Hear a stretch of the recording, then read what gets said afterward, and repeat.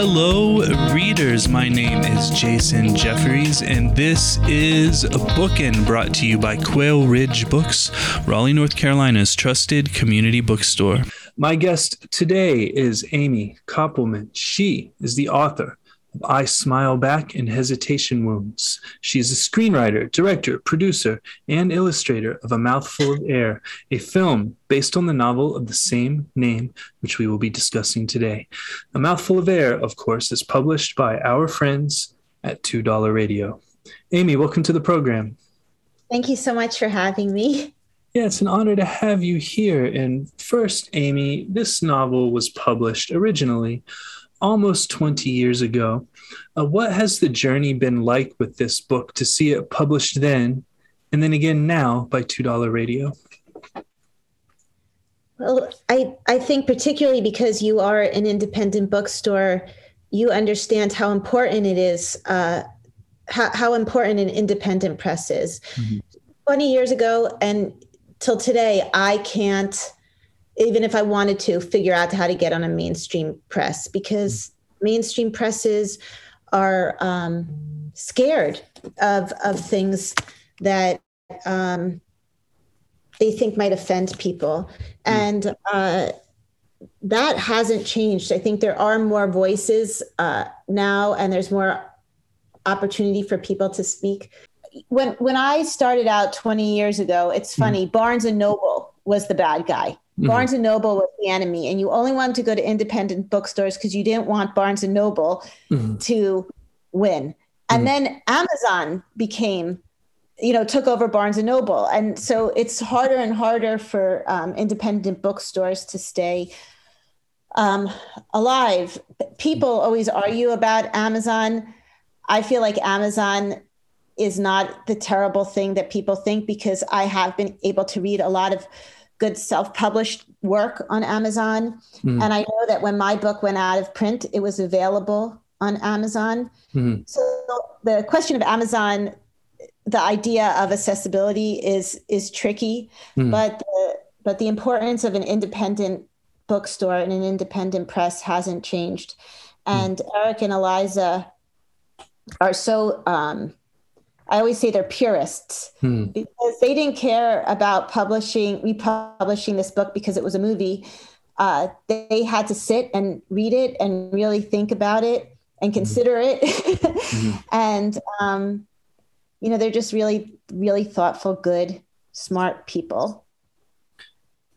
They published I Smile Back, which was rejected by, I think, 81 publishers. I think they were the 81st publisher to publish I Smile.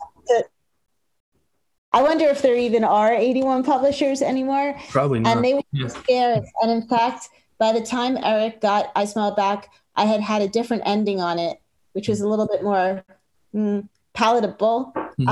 And Eric said, listen, I just have one question. Would you mind taking off that tacked on ending? Like he knew. He's just such a good reader that he could just tell that tonally it didn't feel right to him. So, I do have to say that I love Eric and Eliza, and I was I think the first member of the $2 Radio Tattoo Club that wasn't an employee of $2 Radio. So wait, you have it? You have the tattoo? Yep. Let me. Where is it? I don't know if I can roll my sleeve up that far, but let's see here. I'll try. Yeah. Can you see it? Oh my God, that's so cool! That's amazing. A champion of theirs for years. Very cool. Well, thank you, Amy. I have to ask you next, what was the experience like adapting this novel that you wrote several years ago into a screenplay for a film? Of everything I wrote, I never thought that this would get made into a movie because it's such a difficult subject matter. But I thought that if there was a way to figure out how to put all of Julie's interior thoughts on the page and to find an actress good enough to play the role, that maybe we would finally be able to reach people and help people because people are, more able to talk about mental illness, motherhood. We're so shameful. Women are still plagued with shame, but they talk about it a tiny bit more. Right. And Do you mean what was the experience like? What was the actual experience? Yeah, In just step? adapting something that you wrote, probably 1 or 2 books ago into a screenplay. Like, did you have to revisit it? Did you have to like refresh your memory and read the book again? Yeah, I mean, I had to constantly, tell myself Mhm. every time I saw a sentence that I would have written differently or a paragraph to ignore that. But Right. instead of making fun of myself, I'll answer seriously. I didn't realize until I started doing these podcasts. People always ask me if that book is autobiographical, and it isn't autobiographical. And I just learned a new term, autofiction. Mm. I don't even really think it's autofiction, but all the feelings of shame and self-loathing, the self-doubt, all of that were mine. And seeing the book from so many years later, having, I guess, written through the fear of what if I hadn't gotten the help I needed, and having adult children that, I didn't hurt in any way other than giving away 2 puppies Mm. because I couldn't handle a dog. Mm. I didn't realize how emotional it would be, and um, in a way, I was very happy because I had gotten so far from that character. But, I think anyone who's suffered from depression always is looking over their shoulder, Mm. waiting for it to come back and swallow them. So in writing the scenes, I thought, well, what happened was I was driving down the West Side Highway in New York City, and I heard this woman call in, and she called in a radio show, and lived in Iowa or somewhere, and she was saying how ashamed she was because she was so sad and she had her child and she shouldn't be so sad. Everybody else in the mommy group seemed happy. And I realized she didn't know that other women were feeling like this. In New York City, in Los Angeles, in Chicago, people talk about these things. I think, are slightly more open about it. And I thought, I need to come up with a way to reach somebody like that so they know that they're not alone. Mm. And so when I was going through the book, a lot of, the interior thoughts repeat themselves, as all of our thoughts do. And then particularly when you're depressed, that cycle of, I'm a bad mom, I'm a bad person, my children would be better off without me, is constantly repeating. So I looked at the scenes and I tried to collapse them so that, one scene would work in a movie and replace like 4 different scenes in a book. And I also made Julie a children's book illustrator so that way the thoughts inside of her head, you could see. What I never understand, and what Julie doesn't understand, is how somebody who sees all the beauty in the world is getting crushed by the beauty, by the fact that everyone you love, you're going to leave. And I find that depression is often portrayed as, heavy black eyeliner and Bradley Cooper. And somehow everyone ends up okay, or, there's some kind of catharsis at the end. And I wanted to write about a woman who was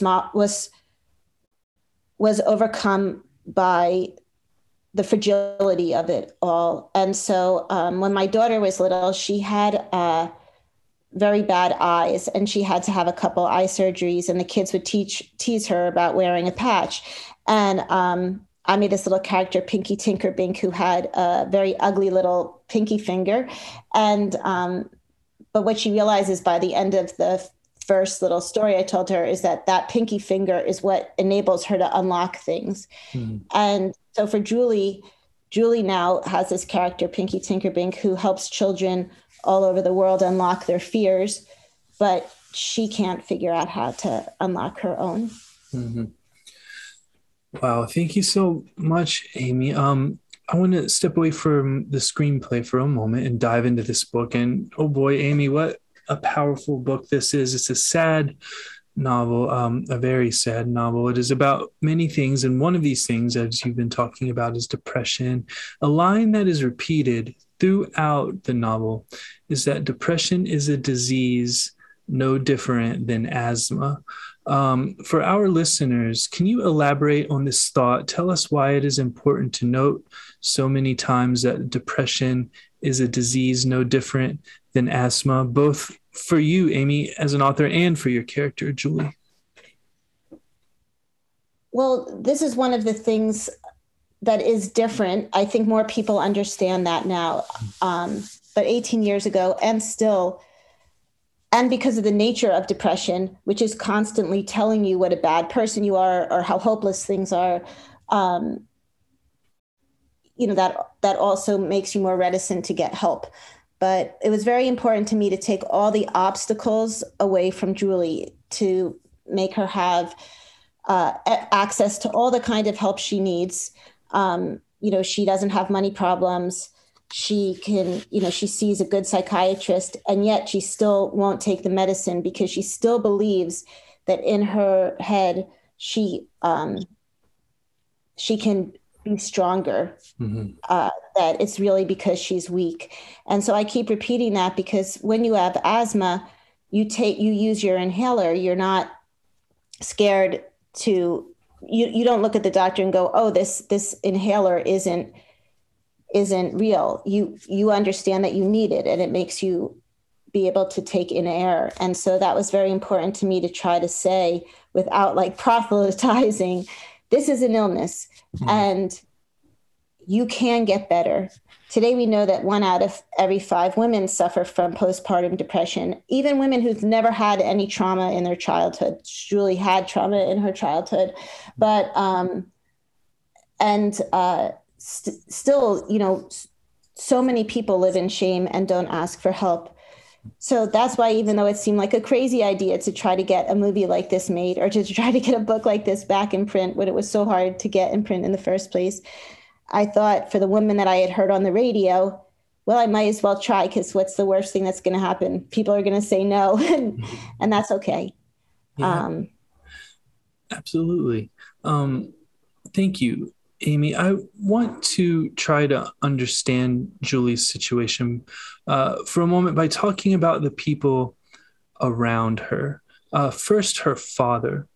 Can you tell us about Julie's father and why he is someone who is constantly in, around, and interrupting her thoughts?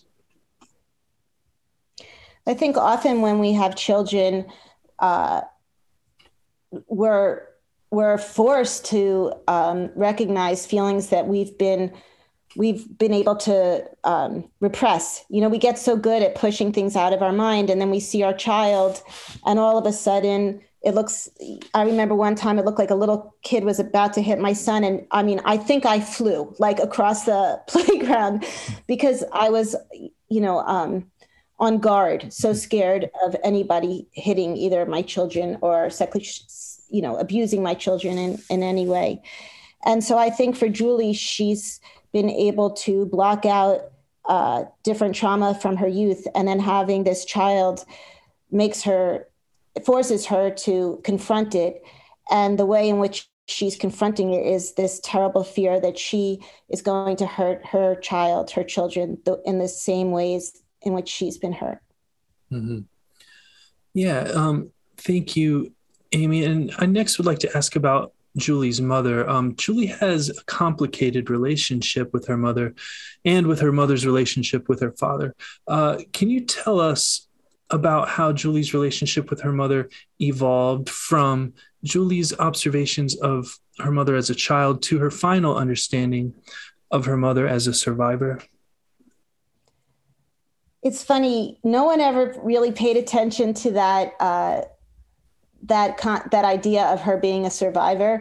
And this time around, people ask me about that. And I think there's 2 things in thinking back about Julie, which I don't think I realized as I was writing the book.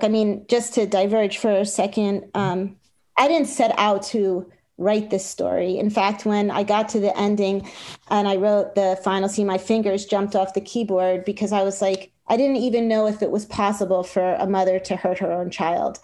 And I went to the computer, and this is so long ago that there wasn't Google. It was Ask Jeeves. Mm-hmm. And I typed in, can a mother hurt her child? And that was the first time I saw the words postpartum depression. A mother had posted a tribute to her daughter and had like a rudimentary butterfly. And so in retrospect, all these years later, I realized that what I was doing, as I said before, was writing through the fear of what if I didn't get the help that I needed. And I think in the process, like Julie, I was coming to terms with understanding that this shame that I was carrying around and feeling wasn't real. Like I really wanted to write about shame. This I did know when I started the book, real shame for the things we've done wrong, and the shame we feel within ourselves that for things that we're not even guilty of. And I think that Julie feels that her father stopped loving her mother and somehow it was her fault. And so that's one thing that she feels shameful about. At the same time, she's realizing maybe she shouldn't feel ashamed. And she's also seeing her mother, who seems, somewhat shallow, being able to continue and smile in ways that she only wishes she could. Mm-hmm. So I think like all daughters, she's comparing herself to her mother in terms of her mother having an ability that she doesn't seem to have, which is the ability to continue and to put on the mask. And Julie's no longer, by the time she recognizes this in her mother, really able to do that. Thank you, Amy. And I have to say, as a reader, when I finished reading the ending, my fingers flew off the pages of the book too. That was such a great book and such a hard ending to read as a parent, and such a hard ending to write, I'm sure. You said wait, is it okay to mention kindergarten drop-off? Yeah, of course. You have a kid? Okay. Yeah. So, it's funny, you said, could we change the time for kindergarten drop-off? Mm-hmm. And I thought, oh, he's a dad and he has a kindergartner. Mm-hmm. And is this your first child? Yes. A boy? A boy. Girl? What's his name? His name is Van, V-A-N. Oh, that's a cool name. Thanks. And, you bring your kids to kindergarten and you entrust them mm-hmm. with these teachers that you don't know. And in this world that seems so big and scary, mm-hmm. and it is big and scary. And if we've learned anything over the past 10 years, it can also be very mean, meaner than I think I ever really could have imagined. And, I think hopefully, even if you're not somebody who suffers from depression and you're just a parent, I think you could still find a lot of truth in Julie's story, because I think all of us are very scared about protecting our children and keeping them safe. And the other day, somebody asked me a question, and I had said that I had been like at a coffee place and I saw these 3 moms and they had their strollers and they were talking. And one mom was like, I only let Johnny have 15 minutes of screen time every day. How many minutes do you have? And the other mother was like, well, no, I mean, literally, this was the conversation. Then it became about cookies. Well, we only give organic cookies and organic fruits, and they're talking. And at first, I wanted to say to them, none of this matters, because when you have little kids, people always have that annoying expression, little kids, little problems, big kids, big problems. But I realized as I was sitting, at the next table that we all hold on to these ideas that we think are going to protect our children. And, if 15 minutes on screen time and organic cookies could only protect our children.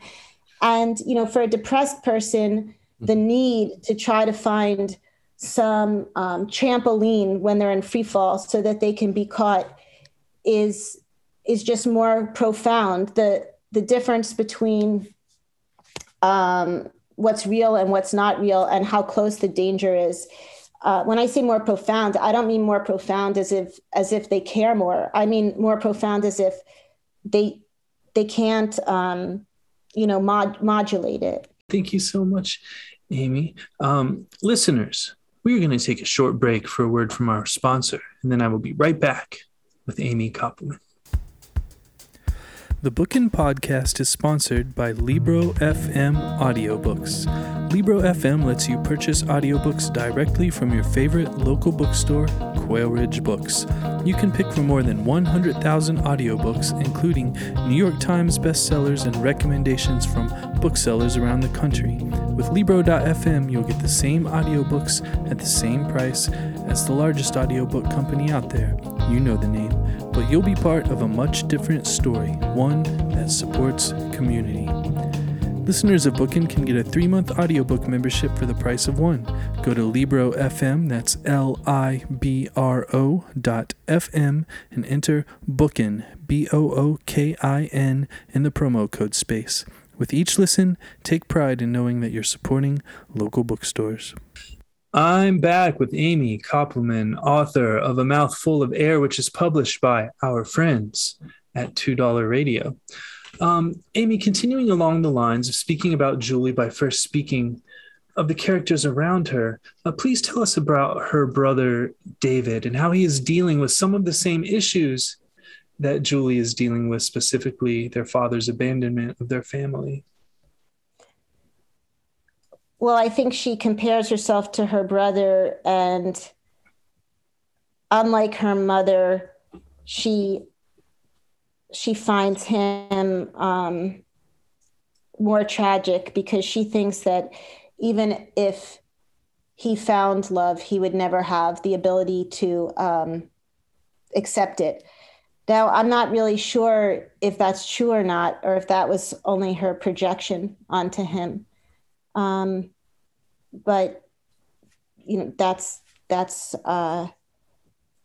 what her brother is to her. He's some, you know, it's as if both of them, you know, survived the same accident, and one of them came out and just remembers it much differently or copes with it much differently. So, yeah. And of course, I was going to say it's as if they both were in the same war, but somebody was inside the house and somebody was outside the house. But particularly with what's going on today, I didn't think war was a good analogy. But if I'm being truthful, I think that's what she thinks. And he numbs out. And I think part of her must be envious of him because she's not able to numb out anymore in the ways that she used to. Or doesn't want to anymore. Yeah, and of course, this kind of thing happens with siblings often. Amy, let's next talk about Julie's husband. Does he ever take Julie's depression seriously? Yeah, you know, maybe I did. I hope I did a better job of this in the movie. I think that he's always taken it seriously in my mind. As I was saying earlier, I wanted to make sure that there were no obstacles, there were no excuses for her depression. So, you know, I didn't give her a mean husband who did anything mean to her. She has a nice husband. What I tried to show in the movie, and I'm not sure if it works in the book because other people have said that to me, is that, you know, when you love somebody who's depressed or somebody who's tried to commit suicide, which is the most selfish thing you could do and never a good idea, even though the depressed person might think they're doing everyone a huge favor. The collateral damage is complete and, you know, total. And even if you survive, the people who love you are almost like emotional prisoners because they can't actually engage with you the way you would with a normal person because they don't want to be the person, you know, that got in their mind that, you know, drove you to kill yourself. So I was trying to show that in the husband, and also that, you know, he didn't understand. If we're going back to the asthma analogy, she's not wheezing, right? She's walking through the days. She's sitting at the table, and I don't find him as somebody who doesn't care. I just thought he was somebody who didn't understand. Yeah, and I would totally agree with that, Amy. That was my view, actually, was that he was someone who cared very much but didn't understand. And though I have read commentary on the book that where people felt like he wasn't taking it seriously as well, but I'm wondering if his response to Julie's depression is kind of indicative of American society's view of depression as a whole. And what I mean by that is, though it has gotten better in the last 18 years or so since you've written the novel, there is this perception of some people that depression is something that people can just shake off or swallow away with a medication. Do you find that people have that understanding or feeling about depression out there? I think a lot is still misunderstood about medication. Mm-hmm. Medication, and I'm obviously not a doctor, but antidepressant medication is not the same as, it doesn't numb you out like Xanax or any of those medications, which I've never actually taken, but I think are actually very evil drugs. All it does is kind of put, as I was saying before, a trampoline under you. So when you're in emotional free fall, you are going to get caught. Mm-hmm. And there's a lot of misperceptions. Oh, well, if you take antidepressants, you can't be creative. If you take antidepressants, you don't want to have sex. If you take antidepressants, I'm forgetting so many of them, but I don't know anybody who, when they're depressed, is like, hey, let's get it on. I don't know what the right way to say it is, but or I know at moments of when I used to have very bad depression, I wasn't getting anything written.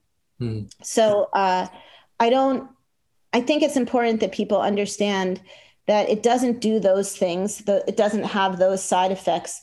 And it also doesn't numb you out and make you a zombie. Mm-hmm. If you're taking the right medication and the right amount of it, it just makes you feel whole again. It makes you have the ability to cry instead of being frozen in a very numb state. And I think more people know that now, and there's more literature on it. Mm-hmm. And it's not that I don't believe in other forms of therapy. I do. I think you need to have talk therapy. I think there are many there's many new forms of therapy, from Keflax to MDMA, that are changing. And, electroshock therapy is really the gold standard of care. And I've seen that change people's lives. But I still think at the core of it, people look at it as being weak. Mm. And I think that the person who suffers from it looks at it as being weak because, as I was saying before, that is the refrain in your head. I'm bad. I'm weak. I don't deserve to be here. I'm going to be a bad mom. So I was trying to, in the book then, explain that. And I'm still trying to explain that. That's why I talk about myself a lot when I'm talking about Julie, even though, as I said before, it is not autofiction, but all those feelings are real. And I feel so grateful that I did get the help that I needed. And I did get to see my children grow up. And, there was a line, it was cut out of the movie, but where you saw Julie's daughter older, and she said, she missed so much. And I thought, God, I would have missed everything. Like, I would have missed both of those kindergarten drop-offs. I would have missed all that fear of non-organic cookies. Yeah. So I guess it's still my mission in some tiny, tiny way to say to people to continue and to get help and to not be scared to ask for help. Mm-hmm. And I'm always surprised when I get emotional about it. But I guess if I'm really thinking about both the character Julie and the young woman who wrote that book, it's I'm older now. It's almost touching. Anyway. Yeah, well, thank you, Amy. And I'm thankful for all of those things too. I'm thankful that you were there for those kindergarten drop-offs. as we said, just having gone through one today myself, I can imagine. But Amy, over the course of this novel, Julie, who has one child that turns 1 year old soon after the novel begins, Julie becomes pregnant again. And it seems like from the moment this pregnancy is discovered, there's a heavy vibe of, oh shit, she should not have this baby. And I'm not going to ask you if she should have had the baby, but what I will ask you is, should this decision have been weighed more heavily? And beyond Julie's own internal dialogues and pressures surrounding this decision, what of society's attempt to manage a woman's body and the consequences of pregnancy and childbirth? What does a situation like Julie's say to folks who believe that Roe versus Wade should be overturned, for example? Wow, there's so many big questions in there. I wish I was smart enough to have any of the answers. Mm-hmm. At the time, and in this particular turn of the story, because I was, as I think I said, when I was writing this book, it was my first book, and I didn't even know that I was writing a book. I really started writing it as a place to put the sadness inside of me. I did tell this story, but hopefully no one's heard me repeating myself. But I realized when I had an interview the other day that it was on, and this sounds so ridiculous, the day Kurt Cobain died, that I realized how bad off I was and how desperately I didn't want to have that. And I did go and get help, and I started writing, and I was writing really just as a place to put the thoughts inside of my head. And then I had to think about your question for a second. And then when I, at a certain point, I started taking antidepressants, and all the things that people say, the good things, were true. Everything went from black and white to color. I could feel everything again. I wasn't as weak physically. And the clarity of thought, being able to hear a song and cry from it versus being able to hear a song and feel nothing from it. Mm-hmm. There is a difference there. Being able to see something that's beautiful and not feel crushed by it. And then when I got pregnant with my daughter, people really weren't sure, what were the long-term ramifications of taking antidepressants. And like I mentioned earlier, my daughter had very bad crossed eyes. And I swear, if I had taken antidepressants when I was pregnant, I would have thought it was my fault that she had the crossed eyes. Now, of course, my brother had crossed eyes. My uncle had crossed eyes. That runs genetically in my family. But I was so petrified that I went off the antidepressant medication. And the darkness was unbearable. And at some point I went to see some doctor when I was trying to figure this out, and she told me to get an abortion. I am a very pro-choice person. I'm horrified at, the things that are going on in this country. Mm-hmm. But at that moment, the last thing in the entire world I wanted to do was get an abortion. Mm-hmm. I just wanted to figure out how to get through the pregnancy so I could be this baby's mom. Mm. So, for Julie in the book, it becomes more about breastfeeding and non-breastfeeding and what makes a good mother and what doesn't make a good mother. But this issue of, I could answer it more this way, this issue of the infrastructure bill and childcare, the helping families is essential and is the key to everything, helping moms, imagine if you're a single mother and not like Julie and you don't have a husband. Imagine if you're working 2 minimum wage jobs. Imagine if you're unemployed. The last thing you're going to do is go to get help because you don't feel well. Like, of course you don't feel well. How well could you possibly, feel? So I don't think it's an issue. I think it's good that people should be able to decide if they should have children, how many children they're capable of having, and all of that. I don't really know how to answer those questions, but I do know that more attention needs to be paid to the core of a family and to the idea that being a mother, of really understanding the totality of what that means and what those obligations and responsibilities are. I don't know if I answered that correctly. Yeah, you sure did. And speaking of Kurt Cobain, I think this is the second or third time he's come up in the past couple of months of these interviews, and that was definitely one of those moments, like where were you when moments, right? When oh, that's interesting. Other people have been talking about yeah, that. absolutely. In what context? Like what kind of books? Mostly in context of like music books, or books that have that take place kind of in that era, which this one does too. But yeah, I just think that, in a way that I don't hear from people, like, oh, when I heard Jim Morrison died, or any of the other folks who died when they were 27. Seems like when Kurt Cobain died was a bigger deal for a lot of people. I mean, even when Kurt Cobain died, I understood that there was nothing romantic about suicide. And I thought, he has this child. I thought he had this moment in Rome, and he had this ability to save himself, and he didn't. And how could he have this child and have this happen? And obviously he had a very bad drug addiction, but, I would say that that's a symptom of, the larger issue of his depression.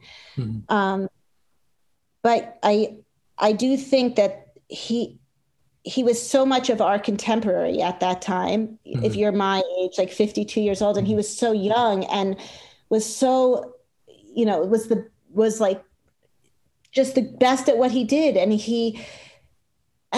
the idea that he couldn't figure out how to keep going, that he couldn't figure out how to just walk away like Salinger, has always been very sad to me. I also spent a lot of time thinking about David Foster Wallace's suicide. And the idea that somebody as smart as David Foster Wallace, who went and, did get the electroshock therapy, knew that he was, potentially maybe going to, at least for the short term, mess with his memory, that he was so desperate to get better, to be okay. I think we need to try to remember those stories so that people feel less bad about getting help. Because even when these superhero people, can't figure it out.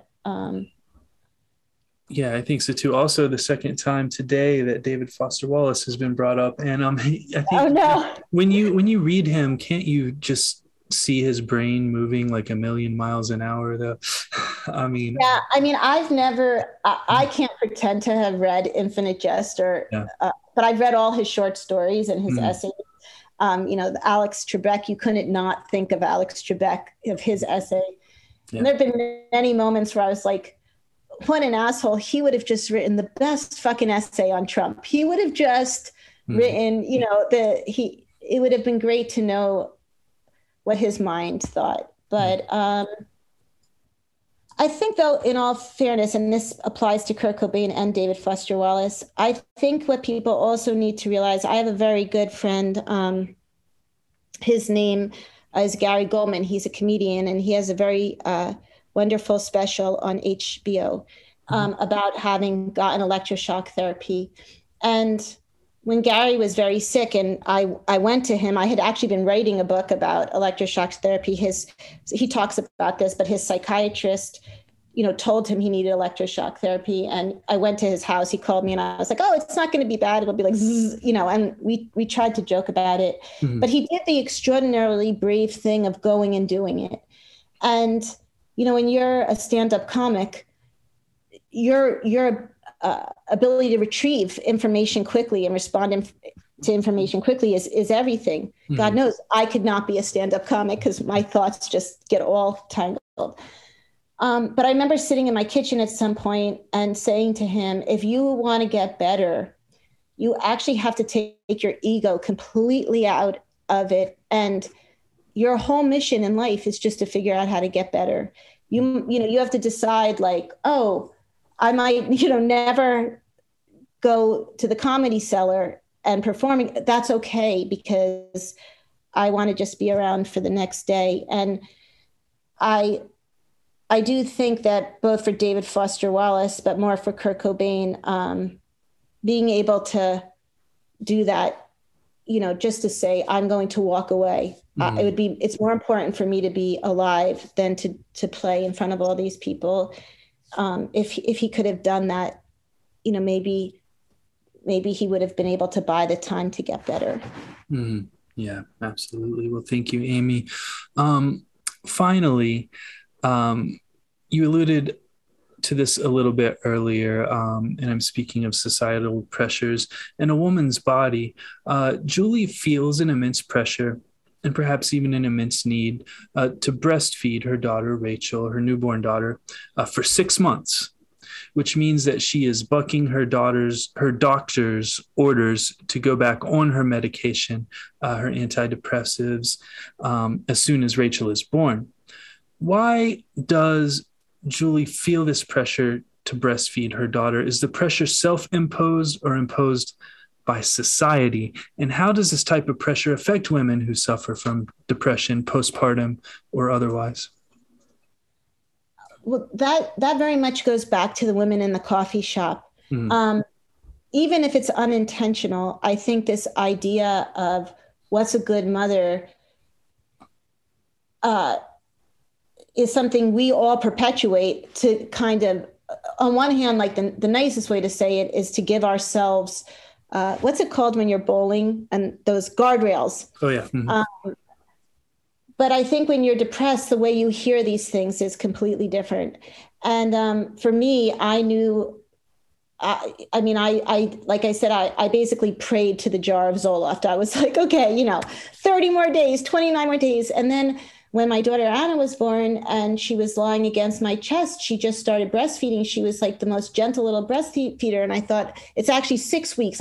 I only need to make it through 6 weeks to give her everything that she said at the time that you needed, so that she wouldn't have asthma. I don't know. There were all these nutrients, the cholesterol. I'm forgetting what it's called. But, and I thought, like, you shouldn't have your weakness and your, inability to bounce back quickly. And all the things that I know are not true, but I was sure they were true. You've made it through 9 months. You can make it through another 6 weeks. And I brought her home from the hospital, and I didn't tell my husband that I wasn't taking the medication.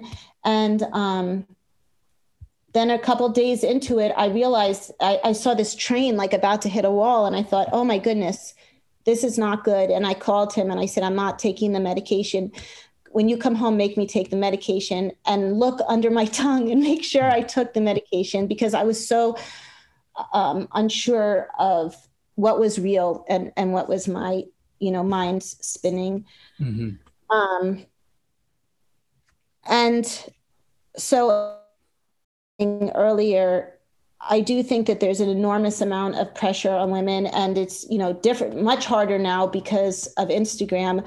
I always say to my daughter, like, thank goodness they didn't have that when you were little. Cause like when she went to kindergarten, I would decorate the brown bag with some crayons, both of my children, and be like, have a great day, with a flower. And now, you go on Instagram and people, like, every grilled cheese is like a 3-dimensional pop-up heart. But on the other hand, there are also people who are speaking out. Like my daughter said, you really need to look at this Instagrammer, Birds Papaya, I think her name is. She shows what you really look like after you give birth. She talks about, having perinatal depression when she was pregnant. And I thought, a lot has changed. A lot has gotten better, because look, here's my daughter saying to me, hey, I somehow that woman got into her feed that she told, I think that's called, and she told me to look this woman up. And I find real hope in that.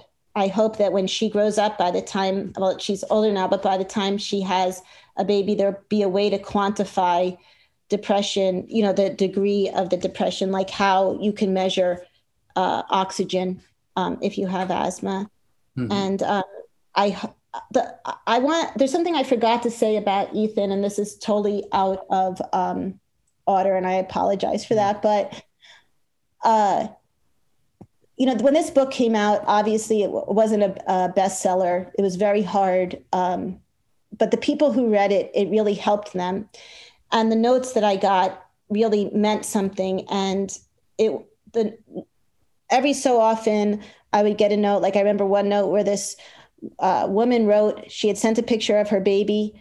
She was told to go on antidepressants. She didn't want to. Her husband had taken her to the doctor. The doctor had given him this book to read to understand, and he understood, and she went on medication, and she wanted me to see the baby. And I've had many of those. And for that reason, it's important that Ethan character exists, because if you love somebody who's very depressed and you don't know, you should ask other people, how bad is this really? What can I do? What support should I provide? How can I put the scaffolding up around her and our family so that I can protect it? Sorry, that was out of order, but that is one of my hopes also for the book, is that we learn to forgive ourselves for not being able to save people because we don't know all the time. Mm-hmm. Well, thank you for sharing that thought about Ethan, Amy, and thank you for writing this book and turning it into a film. It is an important book that is still sparking discussion almost 2 decades after it was written and published for the first time. I look forward to seeing the film and undoubtedly losing more sleep after I've seen it. But I know that it's going to be fantastic. Listeners, I've been speaking with Amy Koppelman, author of A Mouthful of Air, which is published by our friends at $2 Radio. Amy, thank you for joining me. Thank you.